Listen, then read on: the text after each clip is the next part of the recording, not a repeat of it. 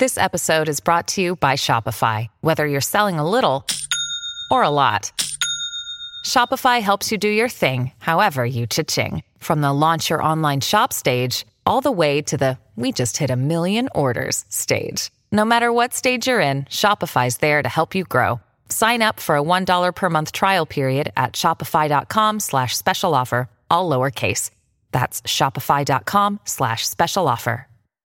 Hello, everybody. This is Marshall Poe. I'm the editor of the New Books Network. NBN listeners like to read books and buy them. So we thought we'd tell you that right now, our friends at Princeton University Press are having a remarkable site-wide sale. You can get 50% off books, including ebooks and audiobooks, with the code 50, F-I-F-T-Y, at checkout until May 31. You can save some real money on Princeton University Press books. I encourage you to go there and check it out. Welcome to the New Books Network. Welcome. This is our very, very first broadcast for the sex work and sexualities section of the New Book Network. My name is Rachel Stewart. I'm a PhD student at the University of Kent, and my area of interest is webcamming as a form of sexual commerce. And I've invited along Dr. Kate Lister to talk about her awesome book, The History of Sex. So, Kate, tell us about the book. Tell us about, what prompted you to write the book. And if you could tell the listeners about your awesome project, The Halls of Yore, which I'm a huge fan of. Oh, Rachel, you're so lovely. Thank you so much for inviting me to talk. I'm so excited about this. Where do you even start? All right, we'll start with start at the beginning. Okay, so Curious History of Sex. It's not my first book, but the other books I've written have been academic books, and no one ever cares about them. like Victorian paraphernalia and just stuff like that. But so this is my first book that I've written that. Do you know, I really wanted to write it, and I wanted to write it in my own style, and I wanted to write it as if I'm just chatting to the reader.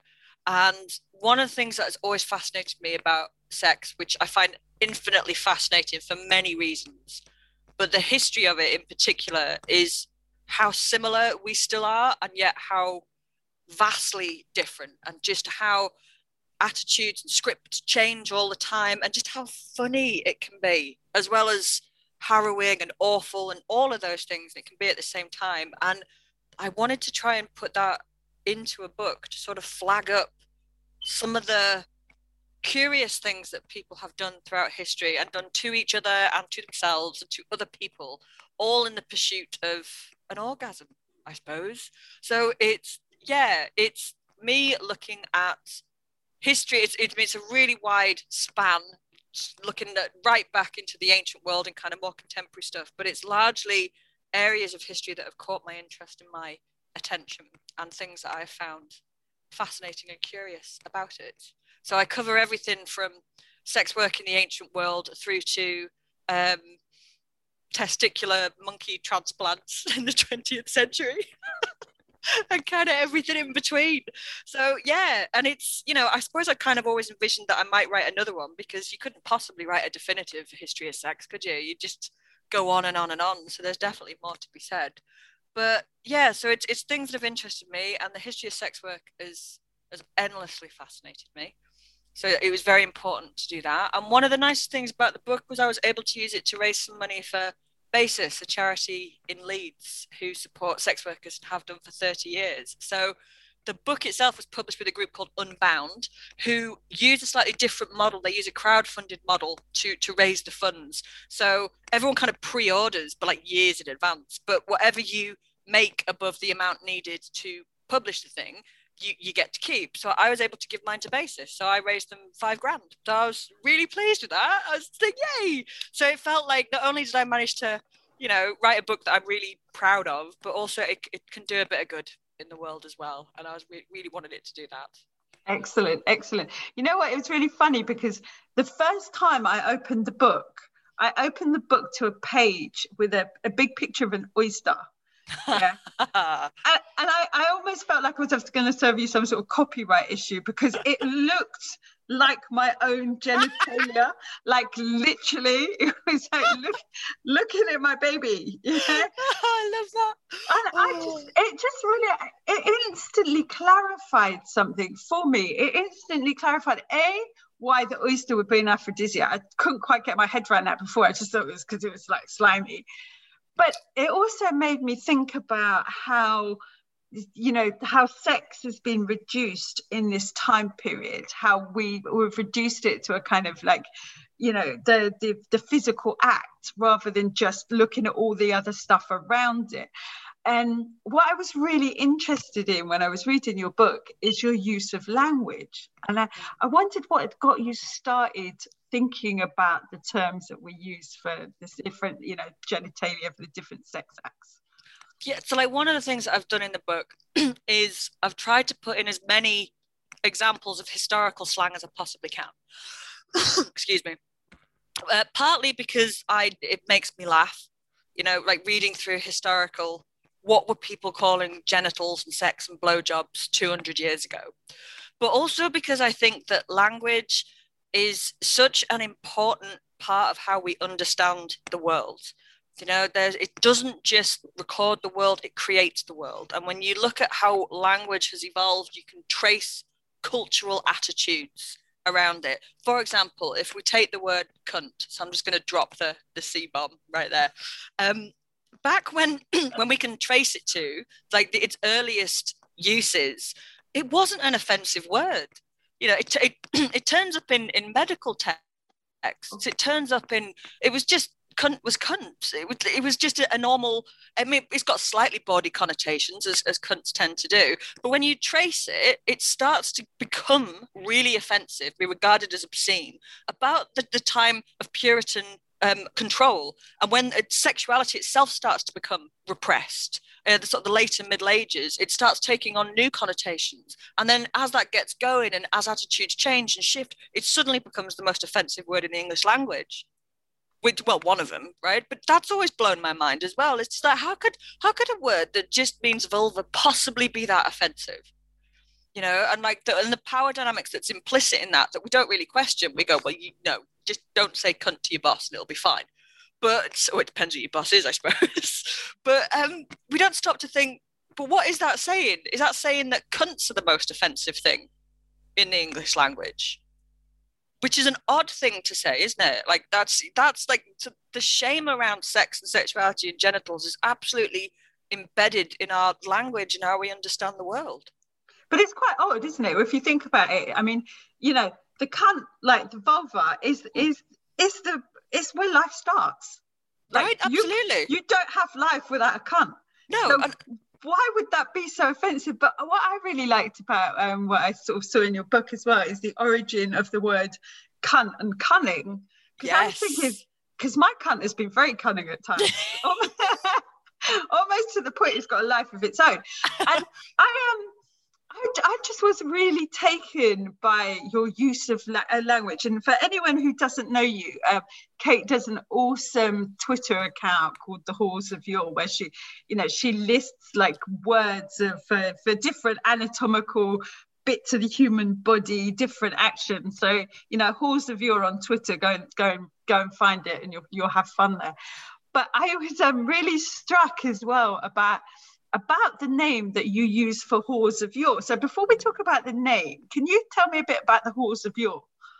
Yes. So it's I'd love to tell you that it was a really well thought out and well plotted research plan and strategy, but it wasn't at all. Like a lot of the things that I think are best in the world, it was kind of a serendipitous thing that happened. It was just, and I absolutely love it now and I enjoy it. But it came about because I was researching medieval sex workers one day, as you do, and I came across the name of a woman who'd been arrested in London in the 14th century, and the name that she'd given to the authorities was Clarice Clatterbollocks.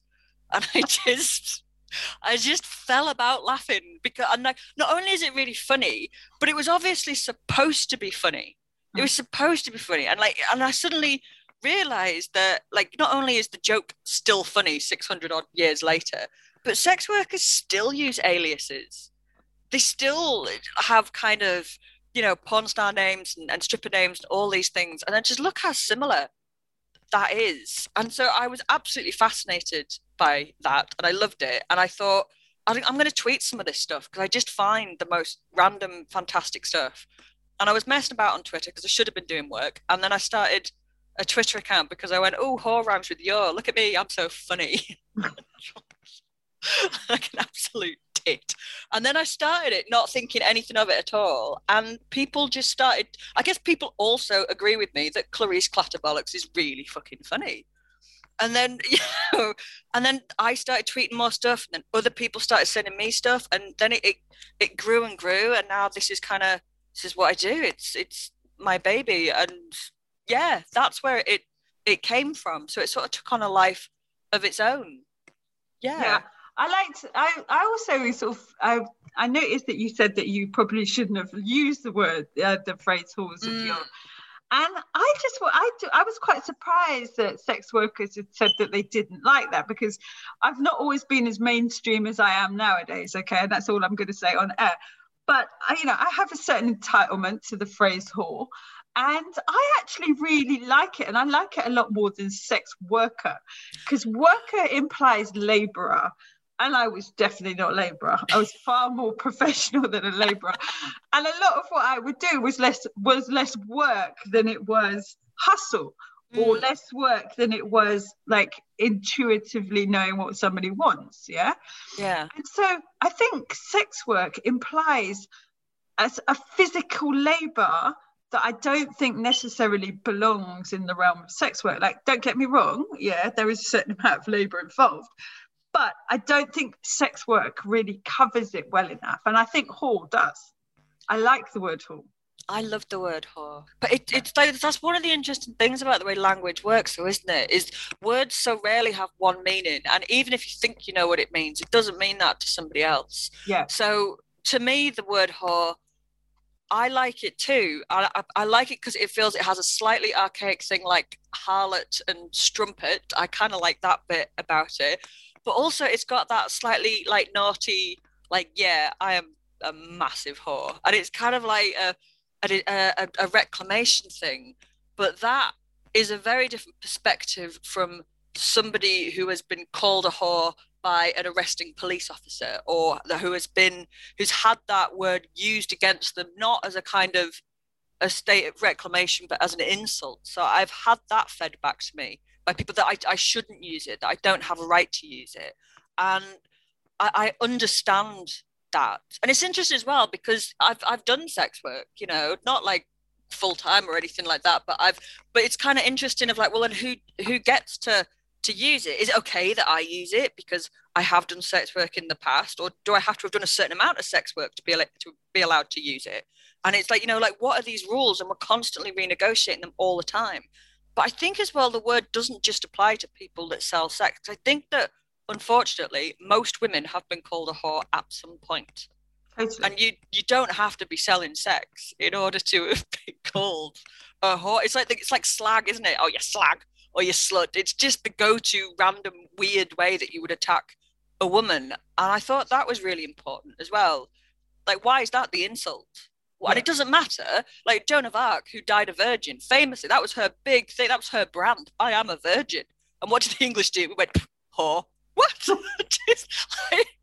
It's just so lazy. What did we get? Is that the best that we could have come up with? Slag. Do you know what I mean?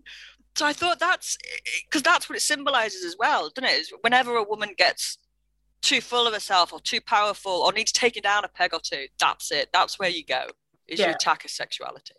But it's quite funny, isn't it, as well? It tells us a lot about how we consider like the female genitalia. Yes.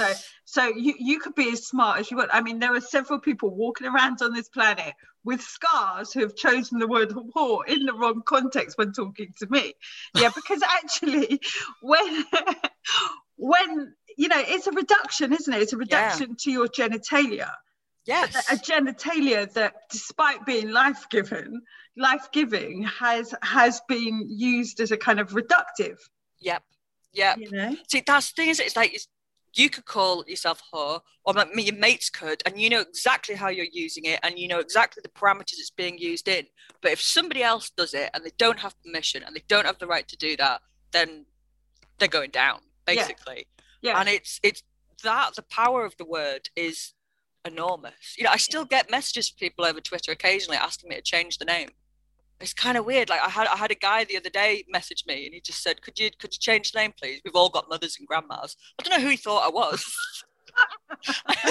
I emailed him back to just be like, "What? I'm a woman." And then it was weird.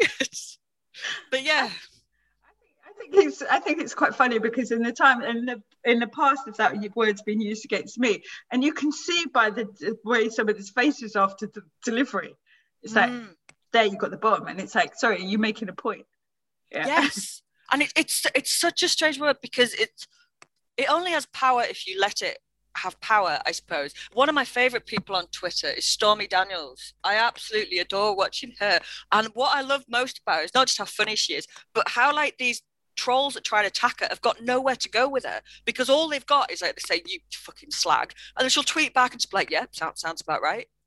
And it's just, do you know what I mean? Or like there's one, like they'll call her like a dumb whore, and then she'll just tweet back, it's just like, "I am not dumb," and that's it's like they've got nothing, because she absolutely inhabits that. She doesn't give a fuck, and it's just really surreal watching the dynamics of like, if you don't let it puncture you, where do they go? Yeah. You know, they've got nothing. They've got nothing more to offer. Yeah, she's had a lot of sex. She does not give a fuck, and it's just, and I just love that. It's interesting to see it. Is if you don't let it shame you like that, but then you know, it's very hard to. Do you even have that choice to choose not to be shamed? I don't know. I mean, when you were sort of researching the book, at what point does like sort of sex become transactional, and then comes from going from being transactional to being frowned upon? Because I remember reading a book about sex in the Babylonian era, and sex in the Babylonian era was okay as long as you were already outside the patriarchy. So if you were a widow and you haven't got anyone to look after you, it's fine. But if you're married, or you've got some money to pass on, because that's how wealth is generated down through the generations. So, you know, if you're doing your thing and accidentally conceive some random baby, it might inherit somebody else's wealth it shouldn't get. So then prostitution becomes an issue if you're within the patriarchal sort of framework. But if you're outside, it's all good. Yeah. So I wondered how far back we go when sort of transactional sex starts to be an issue. The earliest records that have been discovered about transactional sex, it's ancient Babylonia. I think it's either 3,000 or 5,000 BC. I've got a scrambled brain, I can't quite remember. And it's actually a record of inheritance rights if a sex worker becomes pregnant. So that is some of the earliest records, which highlights exactly what you're talking about, which is not only property rights and patriarchy, but exactly what do you do with these people, primarily women who exist outside your nice little get married, have babies idea. Yeah. So I think that's the earliest record that we have got of it. So it has always been with us, but attitudes to sex and sex work shift vastly throughout different cultures. There is some evidence that you could have sacred prostitution in Babylonia and ancient Mesopotamia. And I say ever because it's fiercely contested, because all we've got is just fragments and hints and little bits and pieces, and a foundational myth in the Epic of Gilgamesh of a sex worker called Shamhat who manages to civilize the wild man. But she's definitely whoring. That's her whole thing. She's a priestess and she is paid to have sex with people. But how much you extrapolate from that is tricky. Well, what does that mean? Does that mean that they actually existed? But what you can tell is this foundational myth of ancient Babylonia is she wasn't regarded as shameful. Not at all. She was regarded as very powerful, as somebody that could civilize man through her sexual skills. So that isn't someone that's shamed at all. No, so go on. That implies a kind of an appreciation of your skill set. I mean, it does. If everyone's having sex, but you're being paid to have sex, Absolutely. That implies a recognition of your sexuality, doesn't it? It does. And she was incredibly skilled. She's described as a priestess, but she's also a harlot, a temple harlot. So that's, and she was very respected, very powerful, and has sex with gods and kings for money. Yeah. You know? I think it's quite interesting, the discussions that we don't have around sort of patriarchal systems and the perceptions around sex work, because it's really interesting when you see changes in patriarchal systems and the discussion around sex work changes. Absolutely. I mean, I think the two most formative power structures around sex work are A, patriarchy, and B, capitalism. They're the two things. And I know that like some people think that if you got rid of capitalism, you get rid of sex work. No, I don't. I don't think that you would. I think it would look very different. I think it would look very different.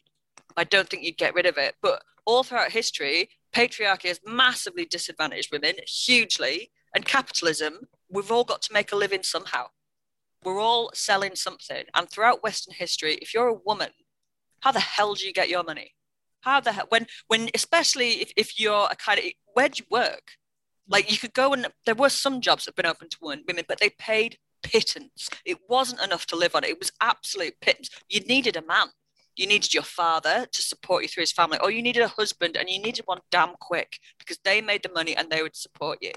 The other option, of course, is if you want to work on your own, you sell sex. Yeah. That, and it has been throughout history, that has been a means of primarily women earning a lot of money. How else do women get money? You know, they can inherit it, or they can marry it, or they can shag it. Those are like your sort of your major three options, right? Yeah. I mean, I suppose ideally you'd be a widow. You'd marry someone really rich, he'd die, and then you'd go, woohoo, I am off. But even that is dependent on a sexual labor.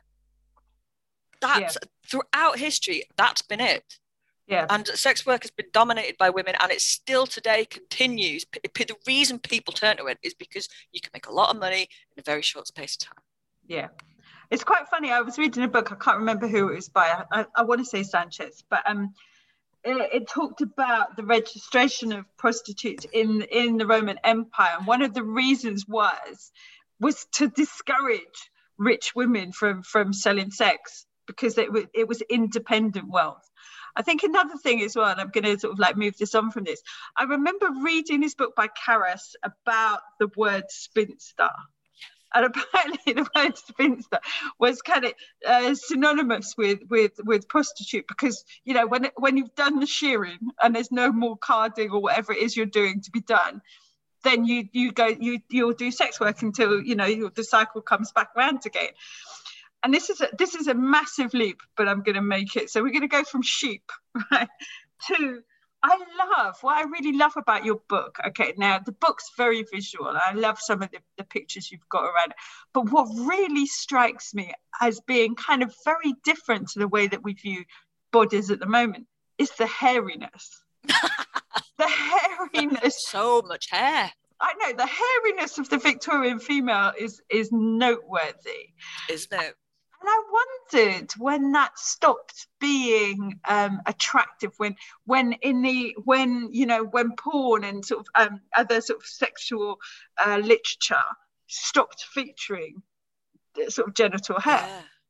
Well, I mean, so I tweet a lot of pictures of vintage erotica, and there's certainly a lot in the book. And as you rightly point out, and do you know what? That's the thing that people comment most of all on Twitter, was when they see the images, because we live in such an image-saturated society, but our view of what is erotic and sexual is really tightly constrained. It's really stylized. We know what we expect. If you're watching porn or something erotic, even if you're just taking a selfie, we all know, you know, you do the duck pout and you've got your makeup and all that stuff. But when photography was first invented, none of that existed. So people are very much trying to work out what's sexy. And what you've got is very normal but beautiful bodies. They're not chiseled, they don't have six packs, they don't have breast implants or liposuction or tattoos, and they've got a lot of hair. They've just got the natural hair, because the style has not yet emerged where that looks weird. Yeah. But what's interesting to note is how strange it looks to modernize, because how used we are now to seeing bodies with no hair, with no pubic hair whatsoever. That if you do see it, it looks like, oh my God, look, there's pubic hair there.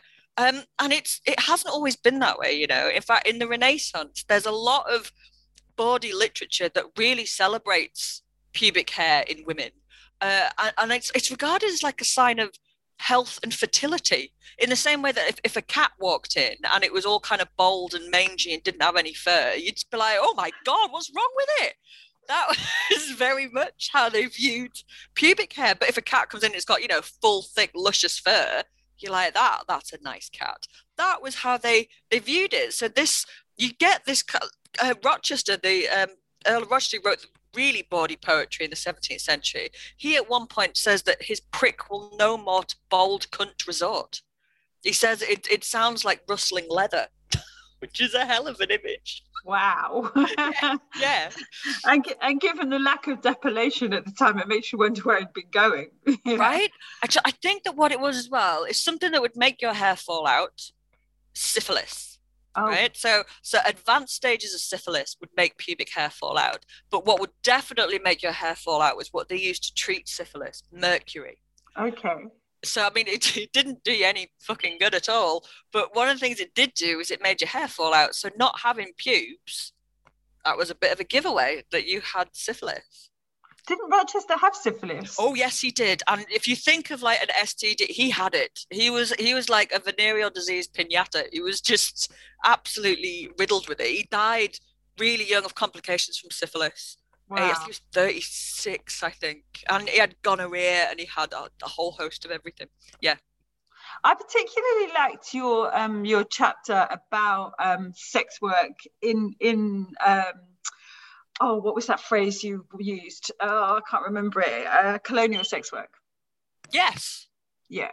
I mean, because we tend to think, when we think of a sort of sex work outside of the sort of Northwest, the global Northwest, we automatically start to hear these debates around trafficking and stuff like that. Yeah. You know, so poor brown people being bought to be exploited by, you know, in the global Northwest.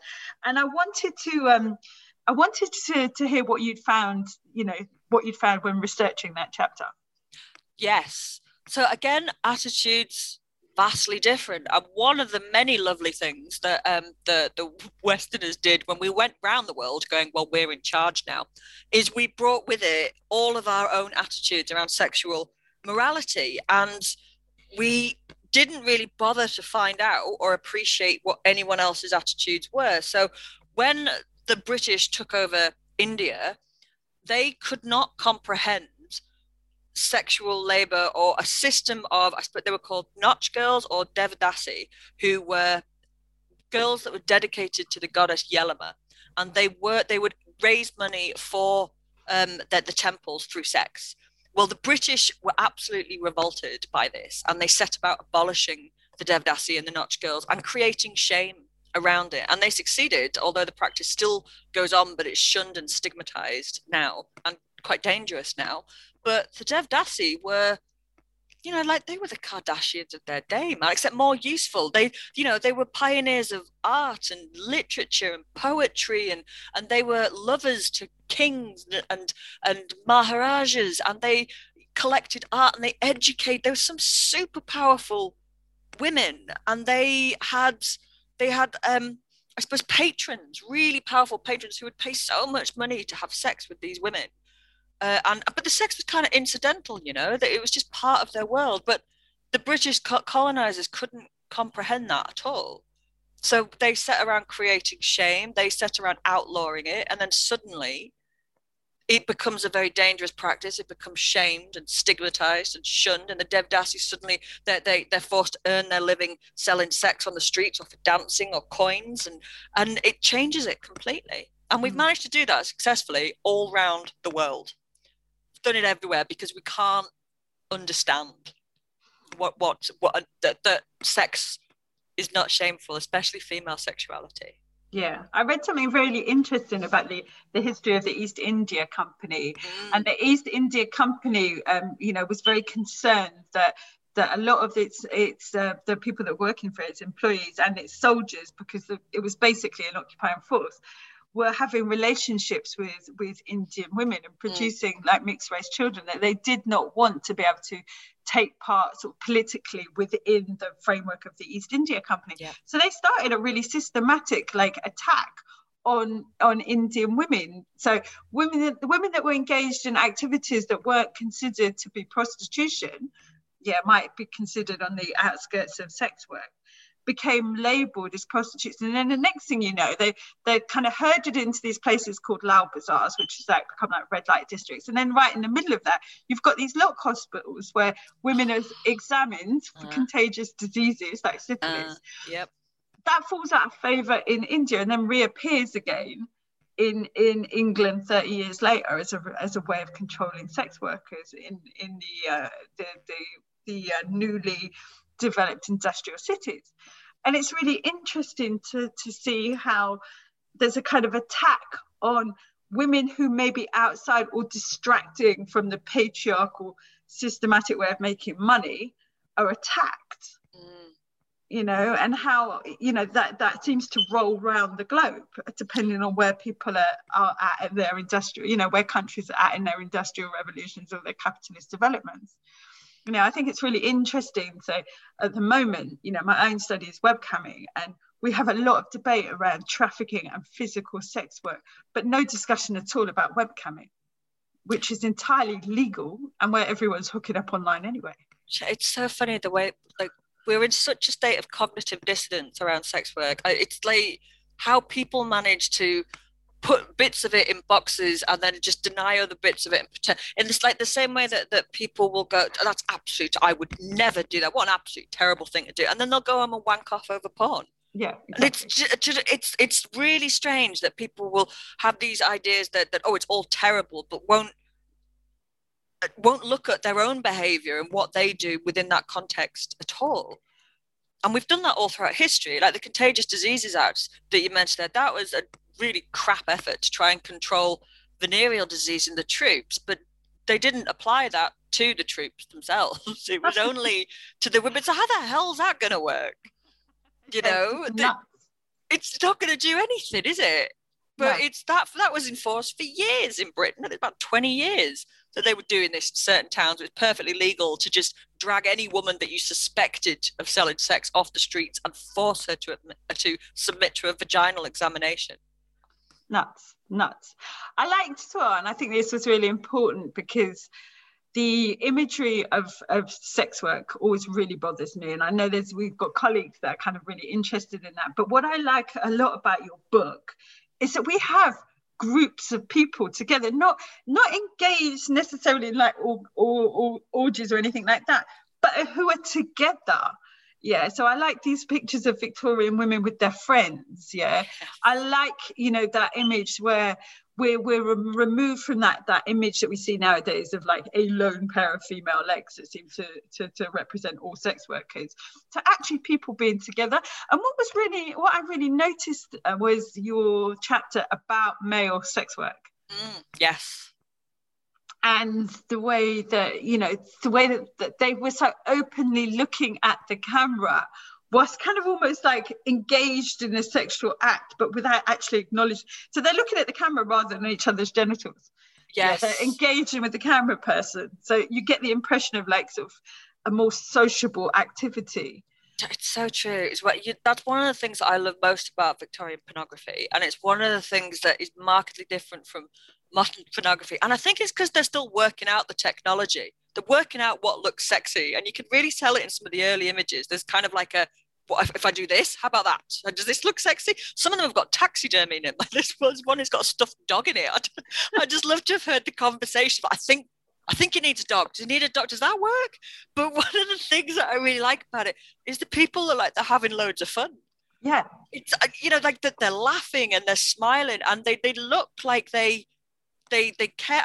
I might be creating narratives around it and I've got no right to, but in modern pornography, it's show that you're caught in these absolute ecstasies of wild desire that it's oh my, eyes roll back in your head and it's absolutely crazy, which is great sex.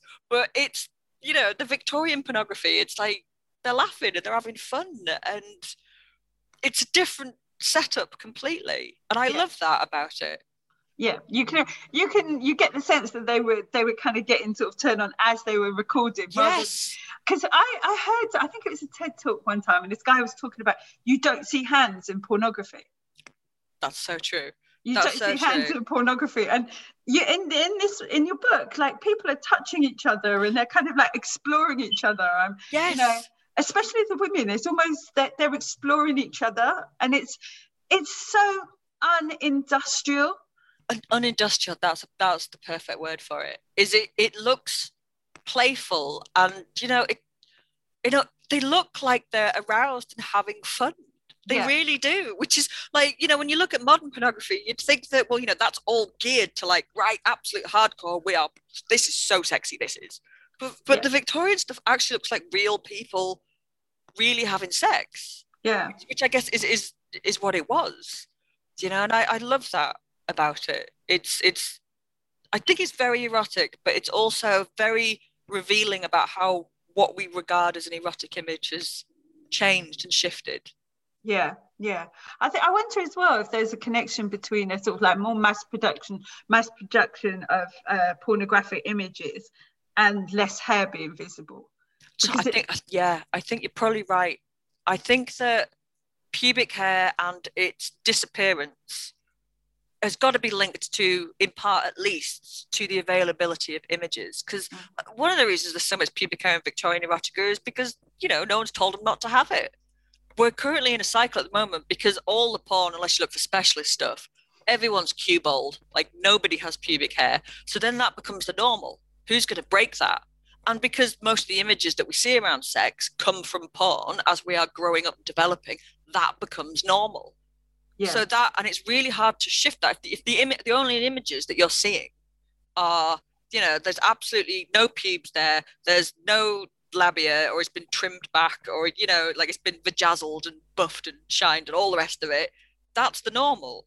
But it's not normal, is it? It's a very strange thing I think it's because of the images. It's because that creates a reality that you see, you see more images in porn than you see in real life when it comes to genitals. I mean, like, you don't sit around with your mates and as you're growing up, but well, maybe you do and sort of show each other's, but your most exposure is going to be in porn as you're developing, I suppose. Yeah, it's going to be your formative stuff, isn't it? That's the word I'm looking for, formative stuff, yes. But I have to ask about the monkey testicles. Yes. Tell us about the monkey testicles. I think you might be my favourite chapter, that one. I love that. That was so... it's just bonkers, right?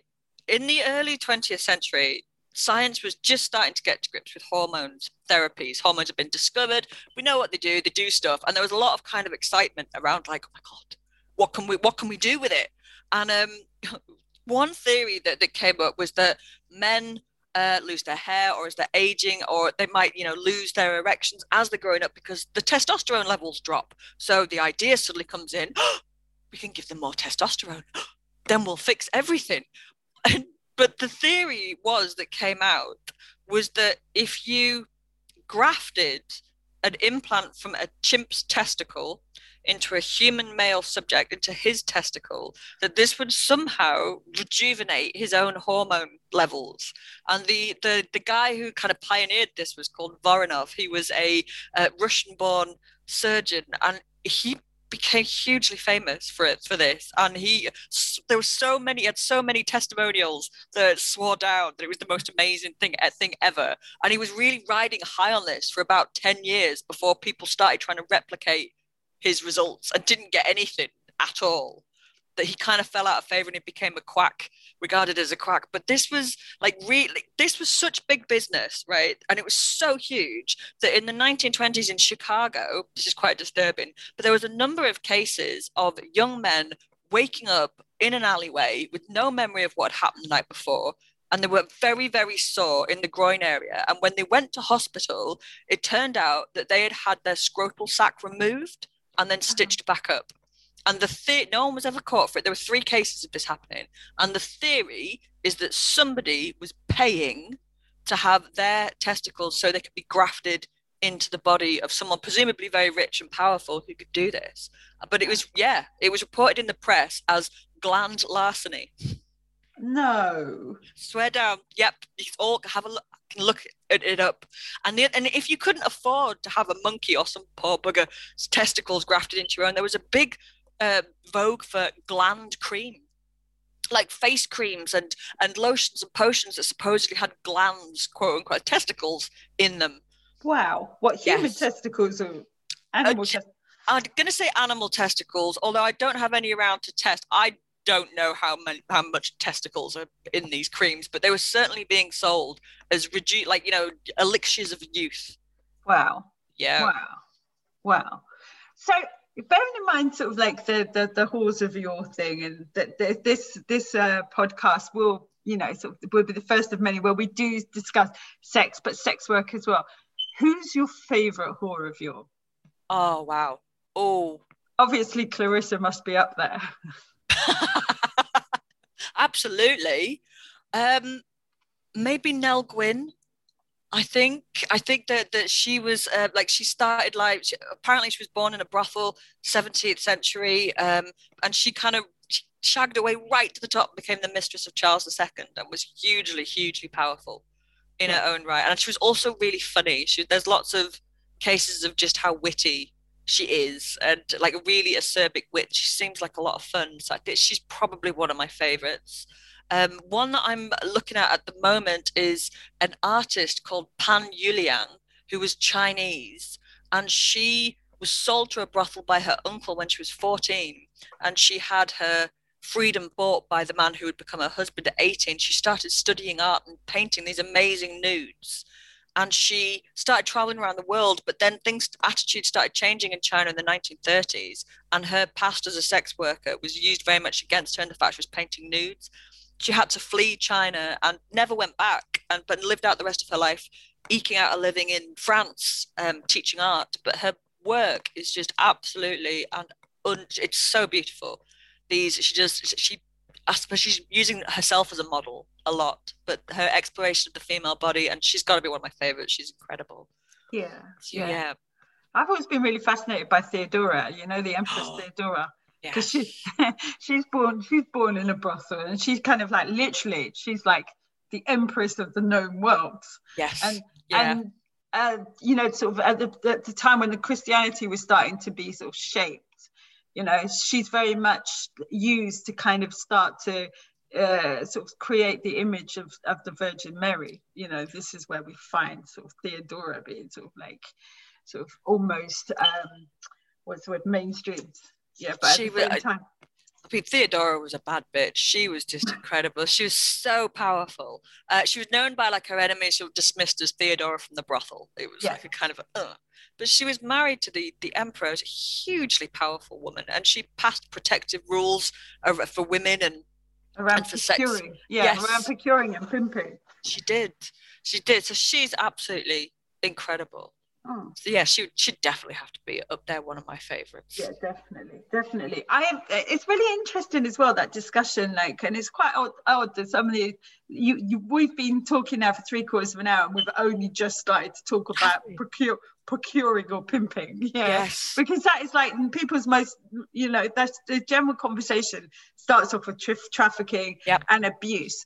But I was really interested in what you'd found out about the relationships, the personal relationships that sex workers have outside of sex work. Yes. I mean, that's the stereotype, isn't it? And that is a part of sex work. Pimping, procuring, trafficking, they all exist within it. You can't pretend that it doesn't, but it's one part of a much wider puzzle. And I think that one of the things that we have this idea is that what a sex worker is, that they would never be able to assume some kind of quote unquote normal relationship or normal life, which just isn't the case at all. No. Of course it's not. It is work. You go home, you've done your day's work, and you have a family, and that's been true throughout history. Absolutely. Yeah. I don't think I've asked you this, but what is it that you found out that was most interesting to you, that really kind of resonated with you? What really kind of about researching this book really opened up something that you were totally not expecting to find? I suppose if you look at like all throughout history, or as much of it as possible, you start to see that attitudes to sex work are very circular. It's like we keep doing the same shit and it doesn't work. It's in this cycle constantly of repression, uneasy tolerance.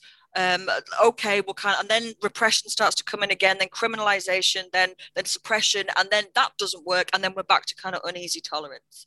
There have been so many laws passed throughout history to attempt to abolish or control or zone or all these things, and they don't work. And it's, kind of looking at it like in a very long history, is you end up just going, why do we keep doing this? It's never worked. Like the one thing that people don't try or haven't until this century and last century is decriminalization and just letting people get on with it. Yeah. So because like obviously anything to do with sex workers, like for the reasons that you've just described, it's like heavily politicized and sort of like really attracts binaries of exploitation or liberation and tends to attract a lot of attention. What was the feedback that you got from writing this book? It's been mostly good, I think. People say nice things. People say that it made them laugh, it made them think. Because I write about sex, and because I write about sex work, and because I don't fight for the abolition or suppression of sex work, is that invites haters. Of course it does. I'm sure that they hate it, but they haven't said anything directly to me just yet. So at the moment, the result has been positive. But when you write about sex and sex work, as you know, you're always going to piss someone off, always. Yeah, but you're a lecturer at the University of Leeds, yeah? Leeds Trinity. How do your students react to your book? They love it. We have a great time. The university have just let me start teaching a module called Sexuality Studies, which after a long time of wrangling and being like, no, come on, let me teach something. And we've done it, and sex work is a big part of that, looking at it, and it's brilliant. And they've loads of students signed up to it, and they're really engaged, and it's what they want to talk about, and it's what they want to research. So the students have been absolutely amazing. They're lovely. They're hugely enthusiastic, and they think it's really funny. Well, the thing is, the more we can talk about sex work, the more we can talk about the different varieties of sex work. Absolutely. It's only very recently that we've started to engage in a conversation around trans sex workers. But they've always been part of the sex working community. But it's almost like it's only recently that we've been able to even have that discussion. Yes. I wondered at the moment what other books you're reading. Sort of sex work related books you're reading. I've just finished writing, actually, a book on the history of sex work for Thames and Hudson. So I have been reading so much. And the thing that I've been reading recently is about sex work in the First and Second World Wars. That's what I've been reading about. And about how different nations and different fighting nations and what their approach to attempting to control sex work was. So that's been really interesting. And Julia Late, she wrote, I can't remember the exact title, but she wrote a fantastic book about sex work from the late Victorian to the Second World War, and that's been really useful. She's an amazing scholar. Yeah, I've read that. I've read that book as well. I think I want to say Common Women. Is it that? That sounds right, actually. I want to say Common Women, but that's a really good book because, I'd like to sort of, towards, we're coming to the end of the interview now. So I just wanted to, like some recommendations of books that maybe we could feature later on in the series. So Julia Late, definitely. And obviously Revolting Prostitutes by Juna Mack and Molly. Yeah, absolutely. That's phenomenal. I've reached out to them, but they've, they're not doing any publicity because of the amount of flack that they got writing as active sex workers. Awful. They really got some sort of like some really negative feedback. This has been amazing. So anyway, just to, if you can give the listeners the details of the book that we've just been discussing for the last hour. I would love to. So it's A Curious History of Sex and it's by me, Kate Lister, and it's published by Unbound, and it's available in all the places you'd get books from. Absolutely. Oh, yeah. Thank you so much, Kate. That has been amazing. Thank you for starting this series with a really interesting hands-on look at sex.